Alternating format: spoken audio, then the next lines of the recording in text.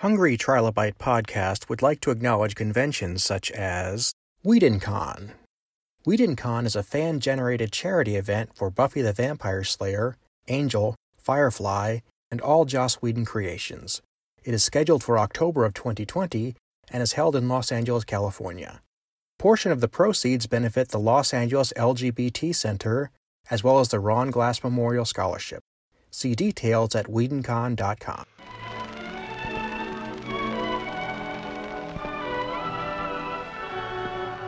Welcome to today's episode of the Hungry Trilobite Podcast. As always, I'm your host, Aaron Bossig.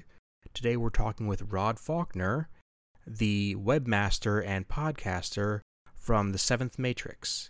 And Rod and I are going to talk webmaster to webmaster about a lot of great sci-fi projects. So I'm going to give you a hint that you may want to go right now to my website, www.aaronbossig.com, and pull up the show notes for this episode, because we're going to talk about a lot of projects, and I guarantee you don't know about all of them. There's going to be links to everything right there. Let's get started. On mic today, we have Rod Faulkner. How have you been, buddy?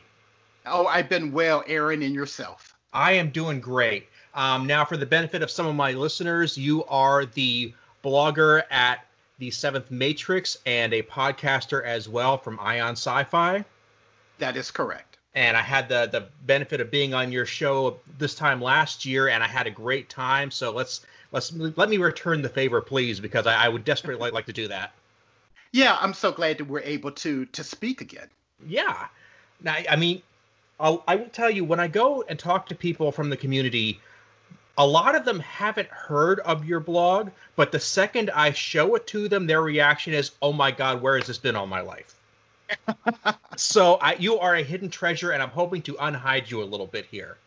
Well, thank you. I've been working to try and get more exposure for the blog and the podcast, so I do appreciate that. So tell me a little bit about why you do this and what you get out of it. Oh, sure. Well, I am a lifelong science fiction and fantasy fan. I've always loved most nerdy things like comic books. So I've always loved science fiction. I always loved fantasy, and I've loved the genre in all the media that you could consume it. So I'm an avid reader. I've watched television shows. I go to movies, and I started The Seventh Matrix back in 2013 because a colleague of mine at the time, he had a sci-fi podcast, and so we would kind of get together and discuss some of the news items that he would cover.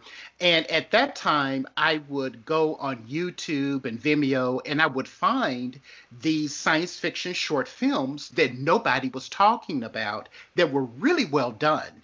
And one day he said to me, he said, "You know, Rod, you need to start a website and start sharing all of these films and web series that you're finding." And I remember thinking, you know what, that sounds like a great idea. And so that's how The Seventh Matrix was born. And what I love about it is that it really feels like a 21st century version of those classic science fiction magazines that were popular for decades and are still around, and I love them dearly. But, you know, when you get an Asimov's or an Analog and you can read some crazy short story by somebody who's never been published before, this is the digital version of that. Right. Well, I'm very, very flattered that you compared me to such iconic periodicals, because I read many of those when I was a child, and I'm glad many of them are still around. But I'm just a guy that is a nerdy guy, blurry guy, and I've always loved this. And I know that there are other fans out there who would enjoy the content that I discover and share on the site. And then I launched the Ion Sci-Fi podcast just as a natural extension of the mission of the main website to do that. So what kind of feedback have you had so far, aside from mine, because I know what I think? Most people have been very kind. And what's really taken me aback, when I started the podcast, I thought I would just do reviews of the short films and the web series and the other content that I feature on The Seventh Matrix. But a lot of independent filmmakers started contacting me saying, "Hey, we would love for you to either watch this, and maybe would you consider featuring it on The Seventh Matrix, or could you have us on the show?" So I didn't intend on being an interviewer, but the Iron Sci-Fi podcast has turned into a podcast where we do have many conversations with some very talented and fascinating. So when you're talking with these people Sure. and you have a brand new content creator come on there, what's their feeling that they're actually talking to somebody who's taking their work seriously and giving them a chance to get it out to the world from somebody who's going to appreciate it in the first place?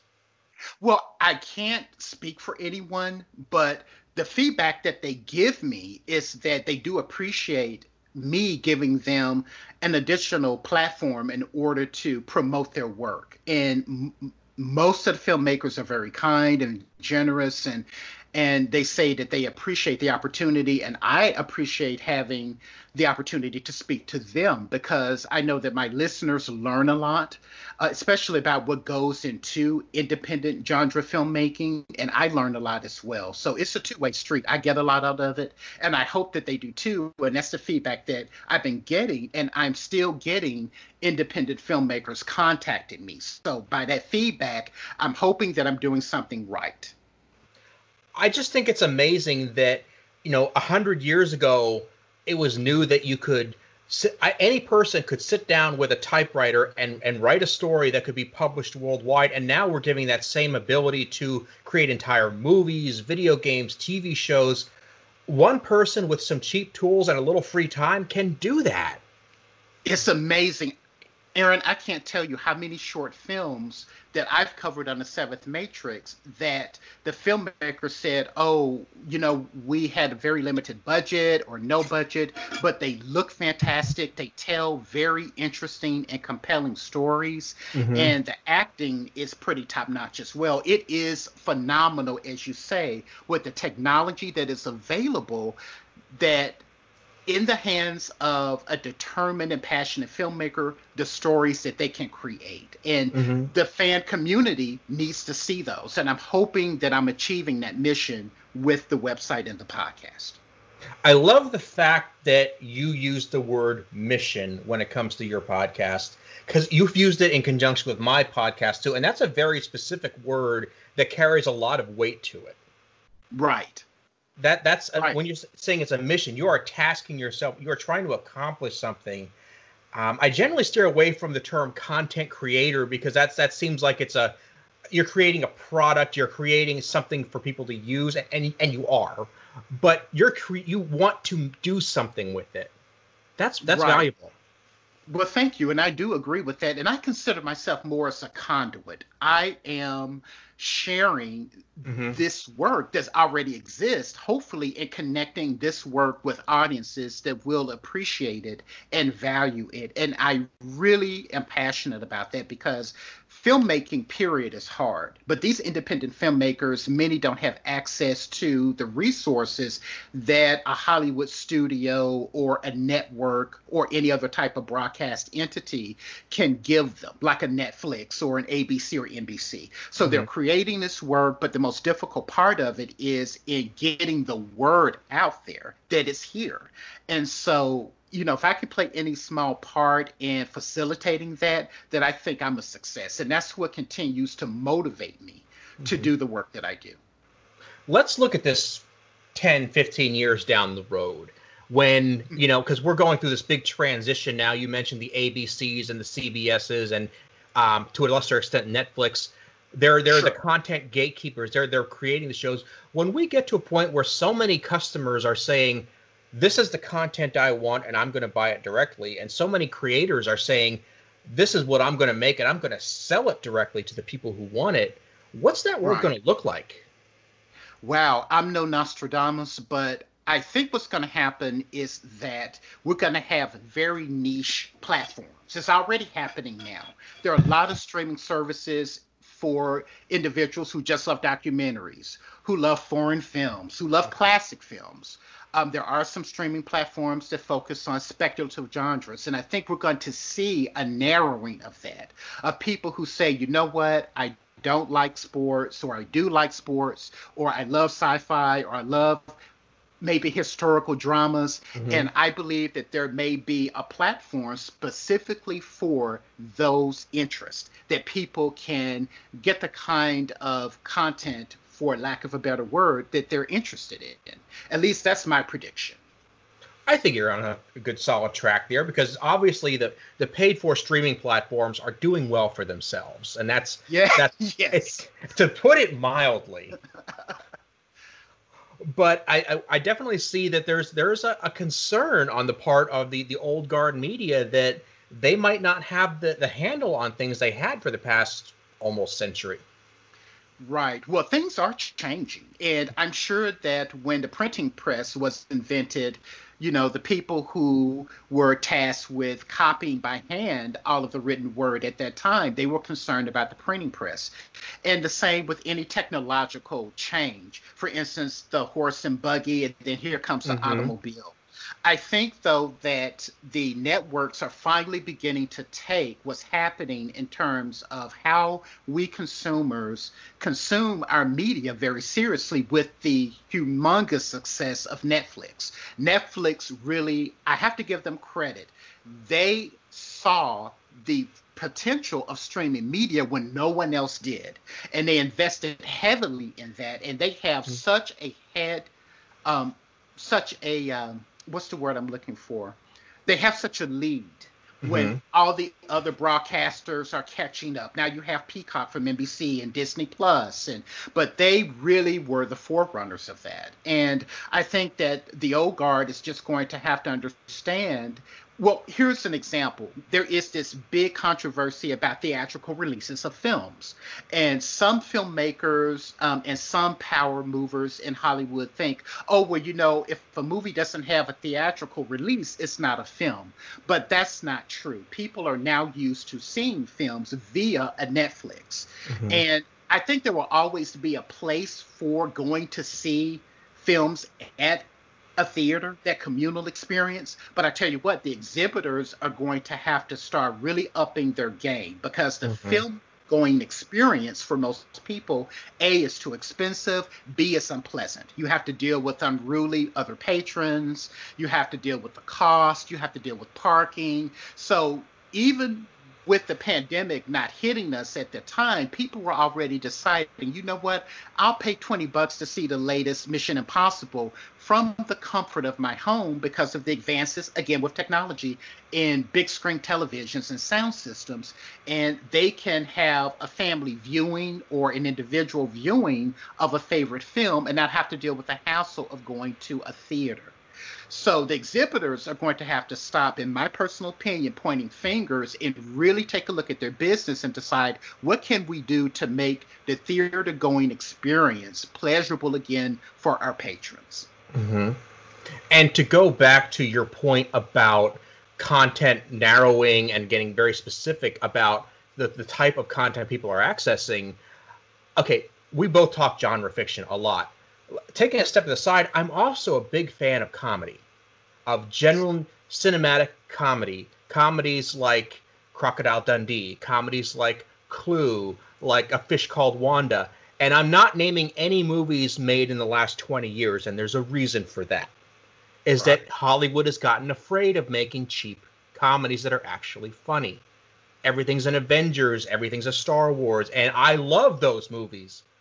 But when that's the only thing I can really choose from going to a theater, maybe I don't want to go to the theater anymore. Exactly. Hollywood is a business, the bottom line. Yes, it's there to entertain us, but with the success of blockbusters, the studios are concerned with finding the next intellectual property to build a franchise around. So you're right, you don't have the comedy, or you don't have the mid-budget rom-coms anymore that used to be so popular. They don't have a home. And that's where Netflix and all the other streaming platforms have seen a need and have stepped in to fill that need. Are you familiar with Tanya Atomic? I'm not. Okay, you need to be. She's been on the show already. She is into genre fiction, but she's also into a lot of other types of material that would definitely appeal to you. And I can't recommend her highly enough. But the point I'm making is she sent me a movie of hers called Plain Devils, which was hilarious, and in a way that I haven't seen in years. Wow. Yeah. So I mean, but and she is distributing it independently through Okay. some small time, and I think she's trying to get it on Amazon now. I don't know if it's there yet, so don't quote me on that. But it's heading in that direction, and this is saving those types of movies that aren't popular elsewhere or don't have a market elsewhere. Right, right. I interviewed a British filmmaker. His name escapes me at the moment, but it was earlier this year, and he made this action film, sci-fi, kind of sci-fi film because it's dystopian. It's set in the future in England, and he spent 10 years off and on making this film, and he finally completed it. And he said he had such a difficult time finding a distributor. No one wanted it because they thought that it was too niche for their platforms. And it's a film that harkens back to those classic 80s action movies. Mm-hmm. Like Escape from New York would be Mm-hmm. a good analog for this film. And so finally he found a home on Amazon, and he said that, I won't make profit on it, but at least I'll recoup some of the resources that I invested in this so that I can continue to make other films. So I agree, as you say, Amazon Prime Video, Netflix, they really are saving graces for a lot of independent filmmakers who really just want their movies shown. Yeah. They don't have the luxury of being in a lofty position and breathing that lofty air like a Spielberg or a Martin Scorsese. Mm-hmm. And you're getting, in that case, a movie that's made by one person or a very small group of people who work extremely well together. The labor of love aspect comes out a lot more clearly than it does in an Avengers or a Star Wars, where there are boardrooms making these. And I'm not trying to be down on those movies because I love them for what they are. Right. But there's a huge difference between The Rise of Skywalker and The Empire Strikes Back in terms of Absolutely. where it came from. Right. And also, too, I'm going to throw in another factor for me that's very important. And another reason why I love what I do is that, unfortunately, there is still a lack of representation of Black people and other marginalized groups in Hollywood, aside from the typical very negative stereotyping that you see. It's gotten better, but there is still so much more improvement because there were 18 Marvel films before we got Black Panther. So there's still a lot of work to be done, but in the independent film space, there are projects that are being produced by filmmakers who wouldn't have the opportunity in mainstream media to have their work shown or even greenlit. So it's very important to me to try and shine a light on these filmmakers. And that is huge too. And this is something I'm hoping that you can speak to, because I'm obviously not really able to speak to that point, the inclusivity angle. I mean, now I'm looking at this and I'm saying, man, I love Black Panther. Black Panther was a fantastic movie. It's probably in my top 5 Marvel movies. Probably top 3 if I'm really thinking about it. And I'm sitting here thinking, man, it took them that long to make that, and we've had how many Batman movies in the meantime? Exactly. How many of those Batman movies were good? Yeah, and that annoys me when it's like you spent all that time and you came up with a shit movie, and you crank out one Black Panther and you knocked it out of the park. Okay, somebody's not making the right decisions here.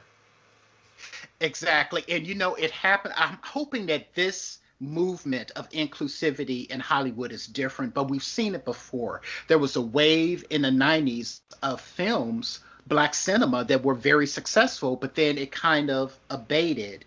And those still, I have to admit, and I'll be frank here, and this is just my opinion, racist notions about films that center Black people, that they're real niche, that they don't travel well overseas, and it's difficult to sell, and Black Panther destroyed all of that, because I remember I watched a couple of YouTubers who happened to be white who review movies, and this is before Black Panther came out, and they said the sentiments I heard were, oh, well, it's a Marvel movie, so it might make $500 million. It might do okay. We don't know really. One guy said, I don't know, who was the movie for? Is there an audience for that? And I'm sitting here thinking, are you kidding me? And they were being serious. Then when Black Panther was announced and Ryan Coogler was announced as the director, Black Panther trended on Twitter 2 years before the movie came out. So these guys saying, who is the movie for? Would it really be a demand for it? And we hope it's good. Then they are so shocked when it broke all these records. Oh my God, we can't believe it. And I'm thinking, what universe are you all living in? It's such a pent-up demand. And I've always been insulted, pissed off at Hollywood, and galled at the fact that it's like you're leaving money on the table. There's so many stories to be told. So I don't know what's going to really crack the ceiling. Maybe Black Panther will, but I'm just hoping that we see more movies about Black people and other marginalized groups, not just African Americans, not just Black people, but the disabled. There is a short film called Dawn of the Deaf that I covered a couple of years ago on the Seventh Matrix. Is still there. Dawn of the Deaf. And it literally is about the zombie apocalypse. But what creates the apocalypse is there is this audible tone that is broadcast across the globe. No one knows where it originated from, but anyone who hears it is instantly killed. And the only people who are not affected are the deaf. So it centers deaf protagonists, and it was made in Britain, so it features British Sign Language, but I thought that is ingenious, and just how you thought you've seen every possible iteration of the zombie narrative, here's something that you've never seen before that is fresh and unique. And I typically am not a big fan of horror, but this was brilliant. So you find films like that in the independent film space. And that is huge. And the fact that I've seen, for example, on the Seventh Matrix, short films about not just people of color, not just superheroes, but actually people creating their own characters or people making fan films of those characters because Hollywood won't do it. Exactly. And these filmmakers are realizing that, back again to your point, with the technology that is available to all of us, they can go and create a pretty damn good looking film, and they can create their own. Well, I always encourage filmmakers I love fan films, but to avoid any legal problems, just create your own intellectual property that you control, and many are doing that.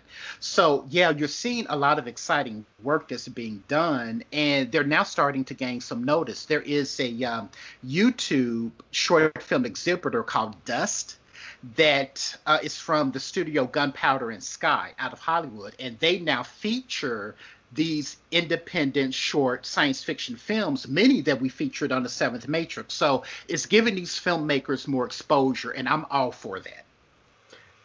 Absolutely. And I really see your point with the fan films and whatnot, because it seems like you're limiting yourself because there's a ceiling on how popular your film can get before that hammer cracks down on you, and why subject yourself to that?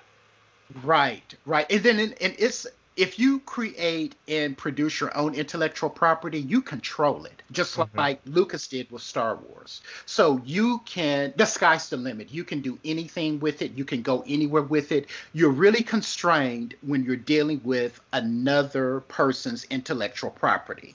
So just tread very carefully if you do that. There's certain restrictions. Make sure that if you do want to make a fan film, that's fine, but contact the studio or the individual that owns that property and make sure that you're following their guidelines. Some people don't care, some people do, and they have a lot of restrictions, and some don't. So definitely just be wary when you do that, and if you want to do it, have fun.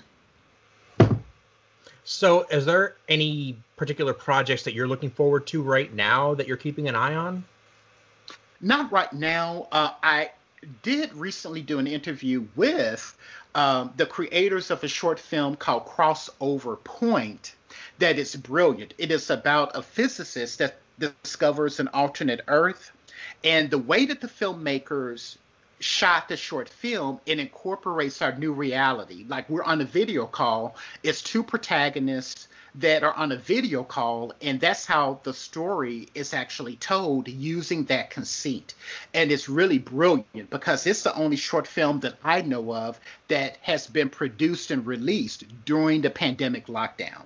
And the gentleman who wrote it, Anthony Johnston, is a very accomplished and prolific writer. As a matter of fact, his graphic novel, The Coldest City, was adapted into Atomic Blonde, starring Charlize Theron. Oh my! And he also wrote part of the script for the original Dead Space survival horror game. So, very distinguished pedigree with this short film. So I encourage everyone to check it out at the Seventh Matrix. It's called Crossover Point, and I had the opportunity to interview Mr. Johnston and one of the stars, Casey McKinnon, on the podcast, and it was a great conversation. I'm going to try to make sure I get as much of this as I can into the show notes because we're talking about a lot of great stuff, and I hope that people are going to be able to get right to that. Yeah, I hope so too. I mean, when we're talking about do you think this is probably the best time in history for people to be a fan of the things we're into? Absolutely. No question. If you had asked me as a teenager growing up in the mid-'80s that Marvel and DC would be producing blockbuster major motion pictures based on their superhero pantheon, I wouldn't have believed it. I mean, sure, we had Christopher Reeve's Superman, but that was kind of considered an outlier. But now just seeing that, and then also seeing all of the work on Netflix that you can find, if you're a genre fan especially, this is a new golden era. And I think that we should be thankful for it and definitely indulge in it. Yeah, and DC and Marvel are just great examples in general. But Marvel, with a few weird exceptions, really didn't do movies until the 21st century. Right. DC, they had their Superman, then they had their run of Batman, and then it was like they immediately ran everything into the ground with a few really, really bad choices. I mean, they had the fourth Batman movie with George Clooney, then Catwoman, then Steel, and it was like they just said, "Whoa, this gravy train is done. We got to stop." And that it didn't happen. I think these things are cyclical, Aaron, because, for a while there, Marvel wasn't in the major motion picture business really at all, except for Blade with Wesley Snipes. Okay, you had the Sam Raimi Spider-Man trilogy, which I really love those first two Spider-Man films of his. And then you had Fox's X-Men movies, but they really weren't concerned with mining those characters to put them on the big screen until, as you say, the 21st century.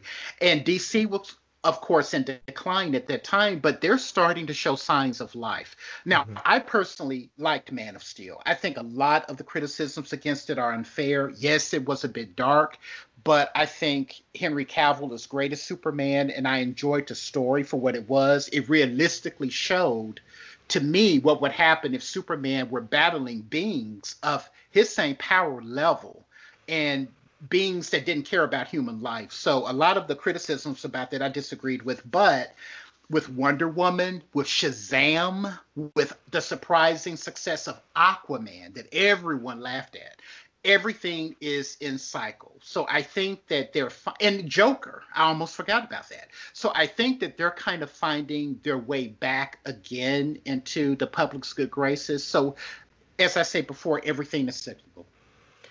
I agree with you on Man of Steel. I like that movie a lot. I have a few very significant complaints, but they are... It's not perfect. It's not perfect, but it's damn good, I think. Yes. Thank you. What came after that, those are different. That's a different conversation. Yeah. and I really think DC's major mistake was that they tried to make these artificial distinctions between the versions of their characters when they wanted to make their universe. They said, well, the Ben Affleck Batman and the Christian Bale Batman are two different people. And the audience is like, why? And the TV Flash and the movie Flash, they're two different people. And then the audience is like, why? They made so many rules for themselves that didn't make any sense, and they suffered badly because of it. They made movies that didn't need to be made just to get around their own rules, and that really killed them. And I also think too, in addition to that, they really tried to duplicate the way that Marvel was producing their films by having a shared universe. And I really think that if they just focused on their core characters, took their time, and not worried about trying to make their cinematic universe interconnected, that they wouldn't have made the many missteps that they did make. So I think it was just a confluence of all of those different factors and more that really kind of hurt them, but I think they're now finding their footing, because I didn't think I would like Shazam, and Shazam was one of my favorite superheroes. I don't read most mainstream big two comic books now, but I still enjoy Shazam, and I really enjoyed that movie. I loved Wonder Woman. I thought it was great. And I saw Aquaman, and it was really terrific. And visually, it was an accomplishment, because I thought, how are they going to do this? And I think that they pulled it off. So let me play with that idea for a minute here. Let's imagine it was 1990. And we just had one Batman movie and 4 Superman movies, and you heard that they were going to have a world's finest movie starring Michael Keaton and Christopher Reeves. Would you find that interesting, compelling, believable? Yes, absolutely. And I was still in college, preparing to graduate in 1990. So I collected comic books like a madman at that time. And I would have been over the moon at that prospect of seeing such a film, especially with Keaton and Christopher Reeve. Oh, they couldn't have taken my money fast enough. And that would be my point, is that if you had just taken these 2 movies, which nobody ever planned to put together, and just put them together without feeling the need to make pageantry of it, I think that would have worked in 90. It would have worked in 2020. It didn't have to be this convoluted mess that they made it into. I think they were rushed. I think they were trying to ape Marvel's cinematic blueprint, which was a mistake. And hopefully maybe they've learned from that going forward. So all we can do is see. Time will tell. Yeah, indeed. And we've been wrong before. Yeah. I know I have. I'm an expert at being wrong. Many times. many times. So what you're saying, you're not reading a lot of big 2 comics now. What are you into, though? I am really reading a lot of. I used to read mainly fantasy. I'm reading a bit more science fiction, but I'm really focusing on reading works by minority authors. Like one of my favorite series that I'm reading now is the first book that came out is from a young woman named Tomi Adeyemi. And the first book is called The Children of Blood and Bone. It is an epic fantasy, and it's based on West African traditions and the Orisha, which is the African pantheon of gods. If you love grand fantasies, you need to check this out. And then there's another one called The Rage of Dragons by Evan Winter. And he is also an author who, what inspired him to write his fantasy was that he has a son, and he said, you know, I love Game of Thrones and I love Lord of the Rings, but I wanted my son to have a grand fantasy in that tradition, but centering people that looked like him. And it's his debut novel, and it is terrific. So to any of your listeners and viewers out there who love fantasy and they want something different, because I started finding a lot of grand fantasies to be kind of rote. You know, they mostly are based on medieval European archetypes and the same chosen one narrative. And I really do seek out something different. And so those 2 books fit the bill. Are you familiar with Todd Sullivan? I am not. Okay. Again, somebody who's been on the show. He is a black author. Was born in America, currently living in Korea. And he wrote, so he's got a very broad spectrum of experiences, and he incorporates all of them into his work. His books. Yeah, and you're going to see, I mean, I when you're reading this, it reads like Lord of the Rings, it reads like Tolkien, but there is a very strong, not Western world aspect to it. You're definitely seeing this is what Lord of the Rings would have been like written in Asia. Okay. And he's got that because he's not originally Asian. He's looking at it from the outside saying, I would strongly recommend his works as well. Okay. And then I don't know if you've heard of her or not. You may have, I'm sure you have. She won the Hugo Award back to back. But any book by N.K. Jemisin, Mm-hmm. any book, N.K. Jemisin, she is brilliant. She won the Hugo Award for her Broken Earth trilogy. So if you want to check that out, she also wrote a trilogy called The 100,000 Kingdoms, I believe is what it's called. But N.K. Jemisin, she is brilliant, and she brings a totally fresh perspective to fantasy. And I think that's what the genre really needs right now. It's this infusion of fresh ideas and perspectives. Mm-hmm.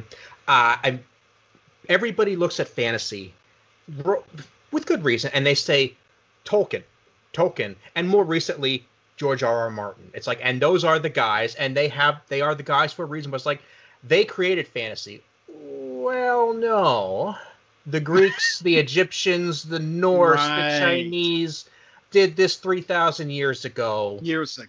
Yeah, and I really think if you look at that, is the original fantasy. But yeah, like I said, this mythology is the core of fantasy. So if you're running out of material and you want to go back to the source, go back 5,000 years. I mean, we can go all the way back to Gilgamesh if we try hard enough. And I think, okay, I don't think I've ever said this on this show, so I want you to be the first to play with this idea.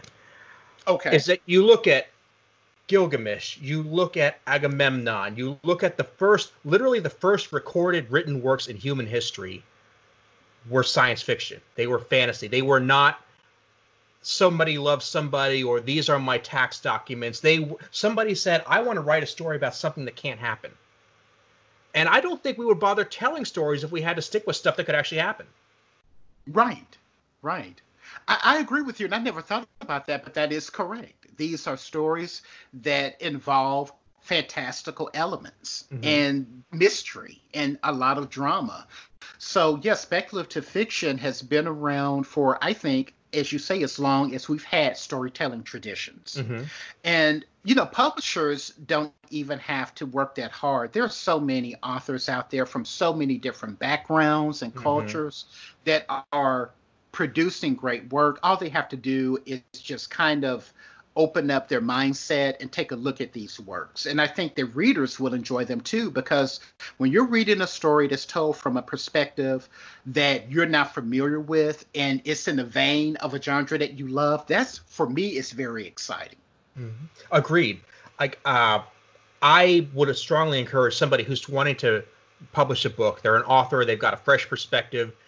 If they want to publish a book, absolutely fish it out to the big publishing companies, try to find an agent. Do that. But if that doesn't pan out for you or you get impatient, do not hesitate to make a PDF, sell it to Amazon, and get right to the people, because those people are ready to go right now. Don't wait for somebody else's permission to tell your story. Well, to your point, I have to admit this. I have to divulge this, and it's not a secret, but Evan Winter, who I mentioned earlier, who wrote The Rage of Dragons, that's how he was, I guess, quote unquote, discovered. He self-published A Rage of Dragons first, and then Orbit Books, because it became so popular. He had a Reddit thread and garnered a lot of fans that way. And that's how I found out about the book, and I bought the self-published version. And then Orbit Books bought the rights to it and republished it. So yeah, if you are an aspiring author, or you are an author and you're really frustrated with trying to go to conventional means to get your work published, as you say, self-publish it. What do you have to lose? Exactly. You never, ever know. No. And the main idea is that the fear, I guess, is if you self-publish and then the publishing house looks at you and says, wow, well, we'd love to publish your book, but it's been self-published and we just don't have that lock on it anymore. That's not going to happen, because if they were looking at you in the first place, they see dollar signs. They see more people buying your book. The conversation's not going to be had if they think you're used up. Yes, exactly. So I encourage everyone, if you have a story that you're dying to tell, whether it be a novel or whether it be a film or whether it be a podcast, go out and create it. Just make that leap. You never ever know. No, absolutely not. And so much has happened in just the first few years, the last few years, because of it. You said you started your blog in 2013, was it? Right. And then I started the Ion Sci-Fi podcast in 2018. Okay. When did you first discover podcasts? Oh, I've been listening to podcasts since 2008. Okay. There is a podcaster, and I recommend him to you. He's great, and I consider him a mentor. We've actually gotten to know each other virtually, and I consider him a mentor, but his podcast is called Sci-Fi Talk. And the gentleman that founded the podcast and hosts it is Tony Tellado. And he's been podcasting since they didn't even know what to call podcasting for that long. And what I like about it is that he focuses on science fiction and fantasy, but he interviews not only actors and people in front of the screen, but he interviews screenwriters, authors, composers, visual and special effects artists, special creature makeup effects artists, just anyone that's involved in the process of creating genre work in any medium. He will have them on his podcast, and he's got so many episodes in archive, and he's still podcasting to this day. And I started with him, and I've been kind of hooked on podcasts ever since. Very similar. You and I found podcasts at about the same time then, because I remember the Christmas of 2007, I got a new iPod, and that was when I got into the process big time. And we've seen so many changes. Hole. Yeah. I remember there was a time when video podcasts were a big thing. Just before YouTube really got its feet, video podcasts were huge. Yes. And we've kind of gotten to the point now where podcasts are an audio-only thing, and has its pluses and minuses. But the good thing is we're seeing that a refining of the process, a refining of the art form, and we're finding ways to fit people's lives. Yes, absolutely. And what I like about it, too, is that the technology that we have has not only democratized filmmaking, as we discussed earlier, but also podcasting as well. You know, I was very nervous about starting a podcast because I'll be quite honest with you, I don't like the sound of my own voice. So I thought, do I really want to do this? Because the people I listen to sound so polished and professional. But I thought, I love what I do, and I think that this will be a great extension of, again, the mission of the Seventh Matrix is to do this podcast, and I'm so glad that I did. And I've been able to interview, like yourself, many fascinating, not only filmmakers, but creatives of all kinds. So I love that about podcasting, that all you need is a laptop and a good microphone or computer, and you can get started, and a passion for the subject matter that you will be talking about. Yeah. And I love your blog. There's a downside in that I don't think people on the internet read as much as they used to. I think they click. I think they scroll. I don't think they actually soak in text and read. And while I wish I could change that, I can't change the world. I don't have that kind of free time. So a podcast is kind of a nice middle ground of somebody getting to somebody who might not have the time or the interest to read, but still wants that information. It gets to them in another way. So it's a great companion piece. It's like you're inside my head, Aaron. I need you to stop that. That's why I've been waiting for this. I've been looking forward to this. Yeah, that's why I decided to go ahead and take the plunge and start the podcast. And also, too, I thought, well, what can I do, little old me, to separate myself from the pack? And one of the ways that I do that is that, with the exception of the episodes that feature interviews, my podcast episodes are less than 10 minutes long. I start the podcast, hey, I have a short film or web series to share. I kind of give an overview of my thoughts on it and where they can go to watch it on my site. And then that's it. And that way people can get little bites. And I've been told that many of my listeners like that. And so I'm glad, and I'm going to keep that format. They're like, hey, Rod, if I'm on my lunch break or I'm on a commute, I can listen to 3 or 4 of your episodes. No problem. They're short and sweet, to the point. Fantastic. that has been such a question as to how long a podcast should be. And really, don't even worry about it. You will make the podcast you need to make, and the people who want it will find it. Absolutely. And there are no hard and fast rules. No. I've noticed most podcasts are about from half an hour to an hour, 2 hours long, but there are really no rules. No. As you say, whatever fits your format, your interest, your capabilities, you can create a podcast. And what I love about it, you have the freedom to format it in any way that you choose. Indeed. And I've used to join a lot of podcast support groups, and I'm still a member of a few of them.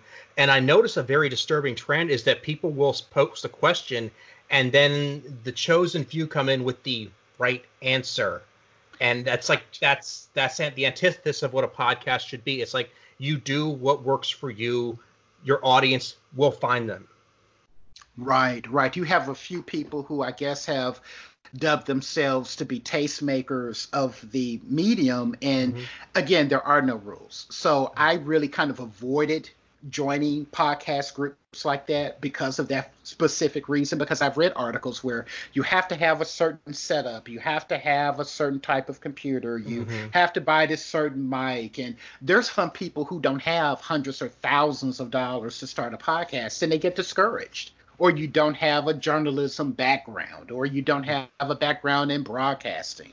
You don't need it. All you need is passion and a love for it. And if you can get your hands on the computer, computers now, thank God, are more affordable than they've ever been. Microphones are more affordable than they've ever been. And you can find tutorials for free on YouTube on how to begin a podcast.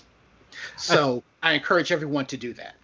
That's why I started off by asking when you found podcasts, because you and I are remembering those people who didn't have those people telling them this is the right way to do it, they figured it out for themselves, and they made some mistakes on the way.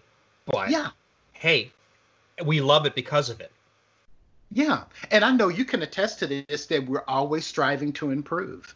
So, as long as you care about your subject matter and what you're doing and you're passionate about it, again, I encourage everyone to just pursue it, because you never, ever know what may happen. You told me when we talked last year that you saw a couple of my episodes on YouTube. Did you happen to watch the first episode with Jerry Bennett? I'm going to be honest with you, Aaron. If I did, I do not recall. And I apologize. No, you don't have to apologize. But I'm making a point is that was my first episode. It was recorded on 2 iPhones and edited on a 10-year-old Mac. See? And it did the job, and that's all that matters. And you did it. You got it accomplished. And that's half the battle. It's just going out and doing it. And I know that it can be intimidating. And again, my biggest worry was hearing the sound of my own voice, but I got over that, and I'm used to it now. And the feedback that I'm getting is that people are pleased with the work that I'm doing, which that encourages me to be even better and to find even more content that I think our fellow science fiction and fantasy fans will enjoy. So it's been a win-win for me. And I have learned from other podcasters like yourself, like Tony Tolato, like so many others, about how to improve my craft in doing this podcast. And I've really come to enjoy it. Fantastic. It's half the battle, and as G.I. Joe told us, the other half is knowing and lasers. So, Joe.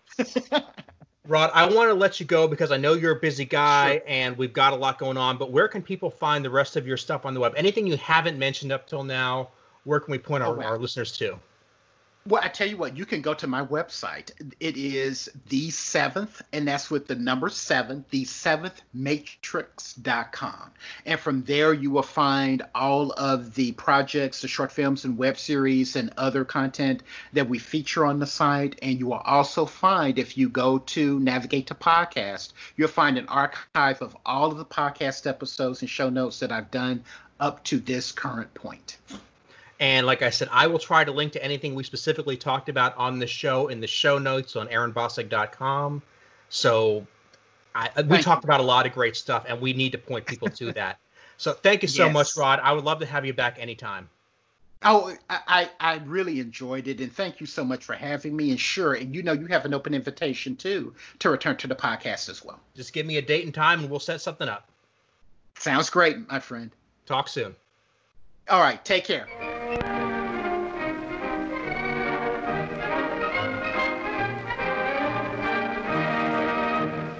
I would like to thank Rod for being my guest today, and I would like to thank you for listening. For the community building part of the show today, I want to talk about the web for a minute and the power of the web. Now, you're listening to the audio version of this podcast, which means that you probably most likely listen to it on some sort of podcast reader. And that's great. That's the way I like my podcast personally. But there are a lot of people who either don't know how to set one of those up or feel intimidated by it or don't want to commit to subscribing to a podcast on a podcast reader until they've listened to a few episodes. And for them, there are some great reasons to give them a web link and let them listen to the show in their browser before they go ahead and go through the rigmarole of a podcast reader. And there are at least 3 ways of listening to this show on the World Wide Web. First of all, we have a YouTube channel. You can get every episode of Hungry Trilobite on YouTube at the same time it's released on the podcast reader. And as an added bonus, if you want the video feed of as well, you're going to get that with each episode. The podcast is hosted on SoundCloud, so you can listen to every episode on SoundCloud.com and send people links from SoundCloud.com so they can listen to the show right in their browser. And the third place, if you don't need super new episodes, is the Internet Archive at archive.org. The Internet Archive is where I put every episode of the show, both audio and video, that is more than 6 months old. And I do this for a lot of reasons. One, I like the Internet Archive, and I like supporting them and giving them new content. And second, there are some concerns about YouTube's business model and their tendency to deplatform people for reasons that aren't very clear to anybody. And although I'm not super worried about that, this is my way of hedging my bets so that if something ever happens between YouTube and I, then I know that my video files already have another home somewhere else on the web. Don't forget, you can subscribe to our show at Apple Podcasts, Google Play, SoundCloud, YouTube, and we are syndicated on Realm of the Mist, a fantastic podcast network. Thanks so much, and we'll see you next time.